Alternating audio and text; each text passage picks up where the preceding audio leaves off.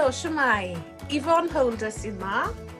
Fi'n rhedeg Welsh Vernacular Antiques gyda'r gŵr yn Crossyn Llanon Gernibo.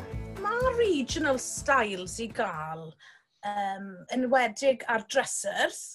Mae'n rhwydd i gweld y gwahaniaeth rhwng, enghraifft, dresser o'r gawer sydd yn posh iawn a mae lot yn mynd mlaen gyda dresser o'r gawer. A wedyn, i ni yr Cardydd, i ni bach mwy plain, a i ni'n licio dodrennu tyma bach yn mwy cyntefig, yn primitive.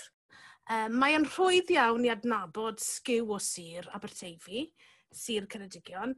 Mae sgiws ni yn box settles i ni'n galw nhw, le chi gallu codi'r ceiad a chi gallu storio pethau mewn yn y bocs.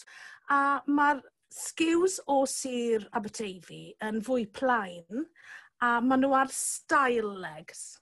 Chi gallu gweld y coesau, ond wedyn gyda sgiws o Sir Benfro, mae rheina ar beth ni'n galw yn sled feet. Maen nhw ar fel rhyw fath o skis pren os chi moyn. Hefyd, i ni yn gweld teip gwahanol o sgiw. I ni'n galw nhw yn winged back sgiw, a ni'n cael rheina yn ardal y Preselis.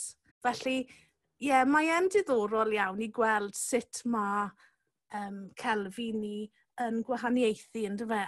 I ni goffod rhoi lot o oriau mewn yn chwilio am y dodren yma. Achos, mae pawb yn meddwl fel romantic, mae'r hen ffermydd yma, maen nhw'n llawn o dodren hen, ond yn reality, dyn nhw dim, chi'n gwybod. Oedd ffasiwn mawr, pan maen nhw dim yn ffasiwn, oedd y ffermydd yn cael gwared nhw a o'n nhw yn anffodus yn llosgi nhw. Felly, maen nhw yn prin, ond maen nhw mas na a i ni'n hwylo am nhw.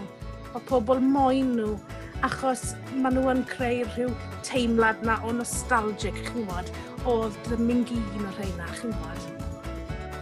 Cefnogir ar y tir gan y gronfa cynnwys sain.